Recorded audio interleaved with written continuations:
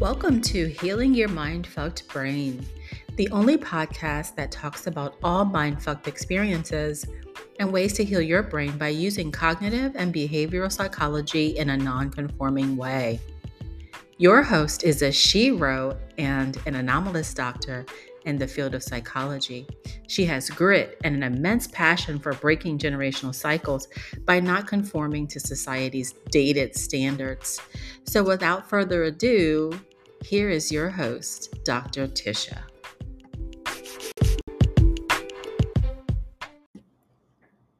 Hello, beloveds, and welcome to another episode. Today, I am going to talk about generalized anxiety disorder and ways to manage generalized anxiety. I'm also going to share my first encounter with anxiety, so you're not going to want to miss this episode. Stay tuned for the disclaimer, and I'll be right back.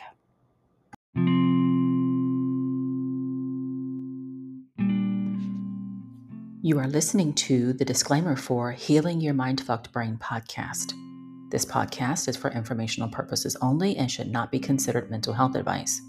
Listening, reading, or interacting on this podcast does not constitute a doctor-client relationship. For your unique situation, please consult your healthcare professional with mental health questions.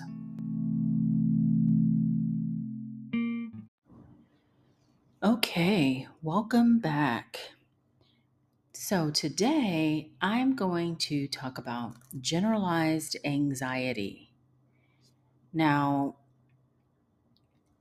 occasional anxiety is a normal part of life. We all worry about maybe paying the bills. We worry about our partners. We worry about our loved ones. That is not what generalized anxiety is. And I think there's a common misconception about that. So today I'm going to clear the air. So generalized anxiety disorder is one of the anxiety disorders that I tend to see the most. And I'm going to run down the symptoms of generalized anxiety disorder, and I'm going to share with you my experience with anxiety. So, according to the Diagnostic and Statistical Manual of Mental Disorders, the 5th edition, which is the DSM-5, that's the manual that I use to look at symptoms and compare them to certain ways of functioning. And so, GAD is what I will refer to generalized anxiety disorder as, is and can be a debilitating form of anxiety. So, number one, GAD is when a person has excessive anxiety and worry occurring more days than not for at least 6 months about a number of events or activities, such as work or school performance, etc. The individual finds it difficult to control that worry, and the anxiety and worry are often associated with a few of the following 6 symptoms. So, in an adult, they have to have 3 of the 6 symptoms that I'm going to list. Now, in children, they only need 1 of the 6 symptoms that I'm going to list. So the first symptom is restlessness or feeling keyed up or on edge. Second, being easily fatigued. Third, difficulty concentrating or your mind might go blank. Fourth, irritability. Fifth, muscle tension. And lastly, and number 6, sleep disturbances, whether it's trouble falling asleep, staying asleep, or both. Now, the anxiety, the worry, and the physical symptoms have to cause significant distress or impairment in social, occupational, or other areas of functioning. And your symptoms cannot be attributed to a substance of some sort, whether it's a medication or illicit substance. The symptoms cannot be attributed to that substance. So you have to have at least 3 of those 6 symptoms in order to have generalized anxiety disorder if you're an adult. If you're a child, you only need one. So if your child is keyed up and they have muscle tension all the time, you can classify that as generalized anxiety disorder as long as they have the excessive worry and the inability to control that worry. That's so important to remember. And oftentimes you do see anxiety in children that is not a natural part of life. So those are the signs and symptoms of generalized anxiety. Now, how do we treat generalized anxiety disorder, or GAD? How do we treat that? We can treat it with psychotherapy, such as talk therapy, where people enter therapy and the therapist will examine your thoughts and feelings and your behaviors. So it's called talk therapy, or cognitive behavioral therapy is a form of talk therapy that helps alleviate some of the symptoms of anxiety. There's also exposure therapy. Anxiety is fueled by fear and avoidance, and so exposure therapy focuses on confronting the fears underlying an anxiety disorder. And that helps people engage in activities they have been avoiding. So remember, anxiety loves fear and avoidance. Those are the 2 things that fuel anxiety. And of course, exposure therapy is sometimes used along with relaxation techniques to help a person relax during the exposure. There are other forms of cognitive behavioral therapies that could be effective as well for anxiety, like acceptance and commitment therapy, where there's mindfulness involved. And so that could be really helpful to ground the person in the moment.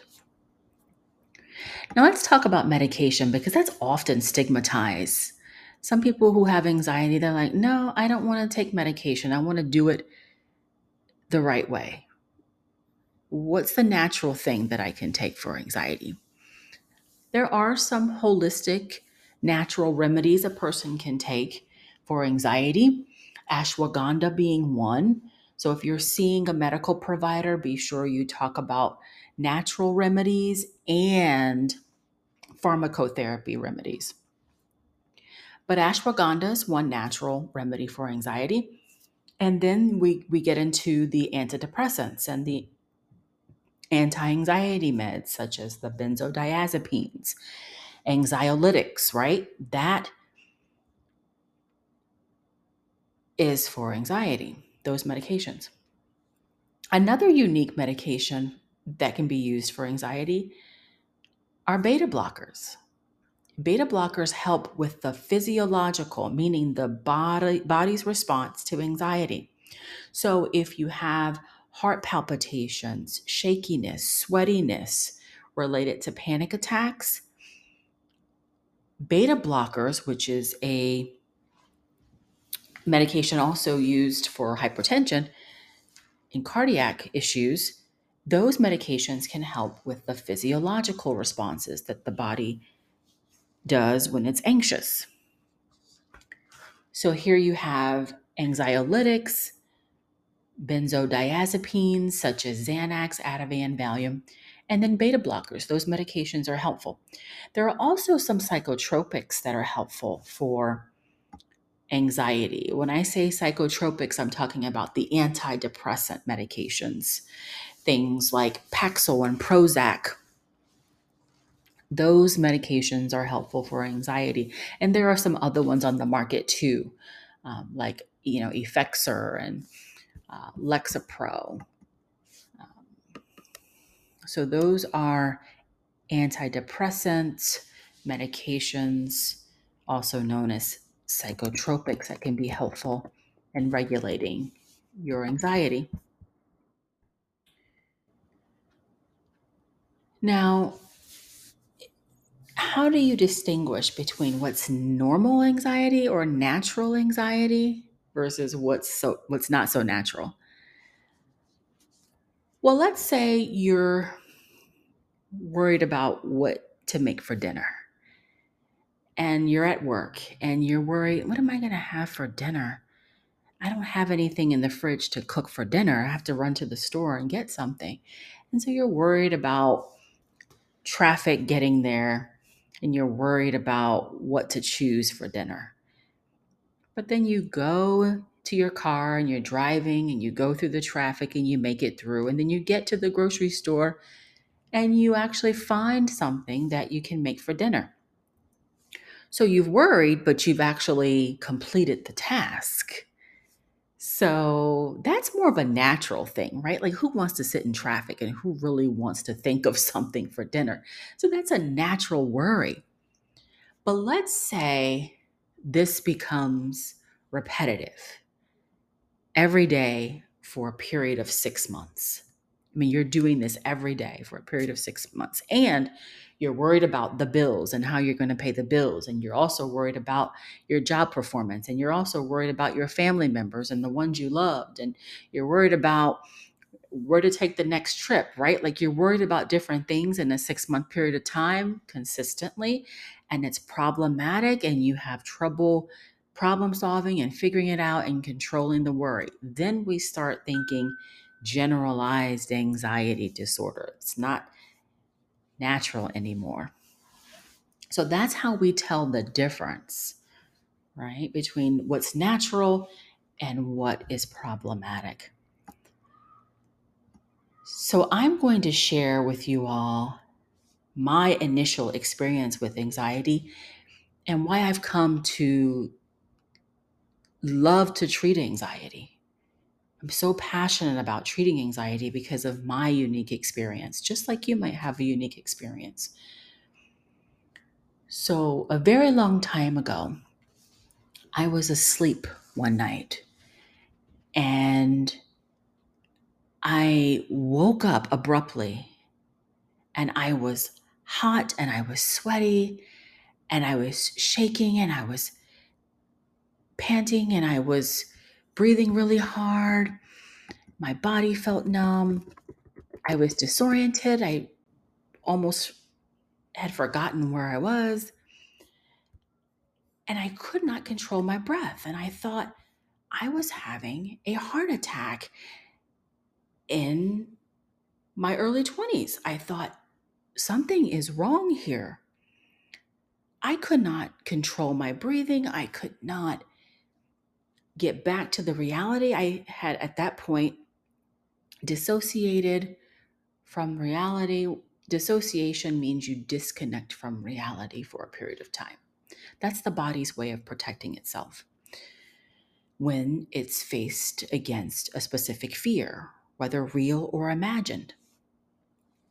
And I woke up that way and I immediately tried to get myself together. I could not do it. I grabbed some water, I drank that, I got some things to calm me down, like a cool towel on my head. I thought I was getting sick. So I managed to calm myself down somehow after about 30 minutes. I mean, that's how long this went on, 30 minutes. I literally thought it was the end of life for me. So I managed to get back to sleep. Well, I slept a few more hours, and then the next morning I woke up and it happened again. I felt so much fear. I thought, this is it. This is over for me. This is my demise. I'm going to die right here. It literally felt like I was going to die. So I call up my doctor and I tell them, I say, look, I need to come in for a visit. Something is going on. I think I'm having a heart attack here. So I go in, they do an EKG, and everything looks good. So they refer me to a cardiologist, and everything is good. My heart is fine. I'm in good shape. I was rather healthy, right? Because I ran a lot and did a lot of running. And I was fairly healthy. So, I mean, I didn't have any medical issues at all. And I saw the cardiologist, and again, everything looked good. So I eventually go on with my life. Unbeknownst to me, I didn't know that this was going to be an ongoing thing. It kept happening over and over again. And I started to do my research. I went and I started looking up things and reading books. And I had an aha moment after about 6 months of this. And I said, oh my gosh, this is anxiety. And I said, this is it. These are panic attacks that I'm having. And it got to the point where I didn't want to leave my home sometimes. Now, at the time, I didn't know what was going on, but now I know I had agoraphobia related to panic disorder. And I went to my doctor with this information. And I said, I figured it out. This is what's going on. And these are my symptoms to the T. And then we collaborated together and we treated the anxiety. And guess what happened next? You guessed it. I got better. I could not believe it. I got better. And from that moment on, I said, this has got to be my calling. Like, I need to be in the healthcare field, telling people about this, helping them, supporting them, educating them on anxiety and panic disorder. This is what I'm going to do. I told my family about it so they would know our family history. And that is what I did. So, for those of you who are struggling with anxiety, generalized anxiety, panic disorder, which I will get into in the next episode, there are things you can do to help yourself. There are things that can alleviate your anxiety. Now, we can't completely get rid of it. So I don't want to use that term really alleviate, but minimize the symptoms. There are things you can do. Stress management techniques, right? Exercising, mindfulness, meditation can help reduce your anxiety. Talking with people that you trust, that you can relate to, who will get it. But also, talk therapy and choosing the right medication are two very important components to getting better. I cannot stress that enough. Sometimes talk therapy is great, but then what do you do when you have those panic attacks? Well, you consider a medication to take as needed, or you consider an antidepressant to take that will get you back to a nice, safe baseline. If you combine the two, therapy and medication, they work beautifully together. So there are some things you can do. Be proactive with your anxiety. Don't just wait for it to get to a not so good place. Don't wait for it to get to a place where it's just not manageable. Work very closely with your medical professionals and do something about it. Throw up your middle finger to anxiety. Tell it to fuck off, right? That's what you can do. Or you can accept that anxiety gives us signals and it gives us noise. Now, I didn't know that then, right? I say this now as a doctor of psychology, but now I can share with you guys that anxiety gives us noise and signals. The noise are the thoughts that don't serve us well. Those are the thoughts that are unfavorable. Like, for example, let's say you feel anxiety in your body and you have this thought of, I'm a failure. I'm not good enough. Well, that's noise. Those thoughts are not going to make your anxiety go away. So why would you listen to them? Why not challenge them? That is what CBT, cognitive behavioral therapy, will do. It will challenge those negative thoughts. Now, the signals are the things you can consider. So you feel anxiety in your body and you have a thought of, I probably should study for this test that I have next week.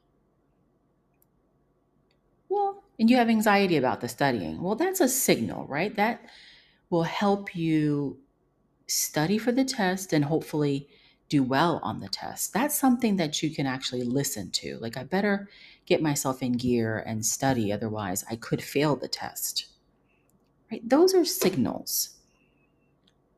So, I will talk more about noise and signals as it relates to anxiety in another episode.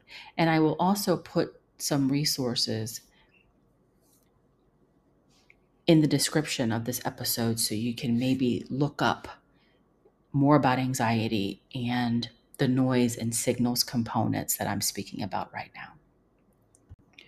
So remember, there is help. And if someone tells you, hey, calm down, just calm down, and you have anxiety in the moment, they're gaslighting you. We don't do mind fucks. So it's not that easy.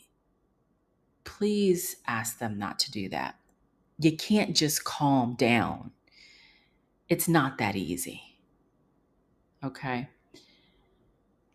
So that is anxiety, and that's my experience with anxiety. And so remember, don't suffer alone. Until the next episode, you all be well. Bye for now.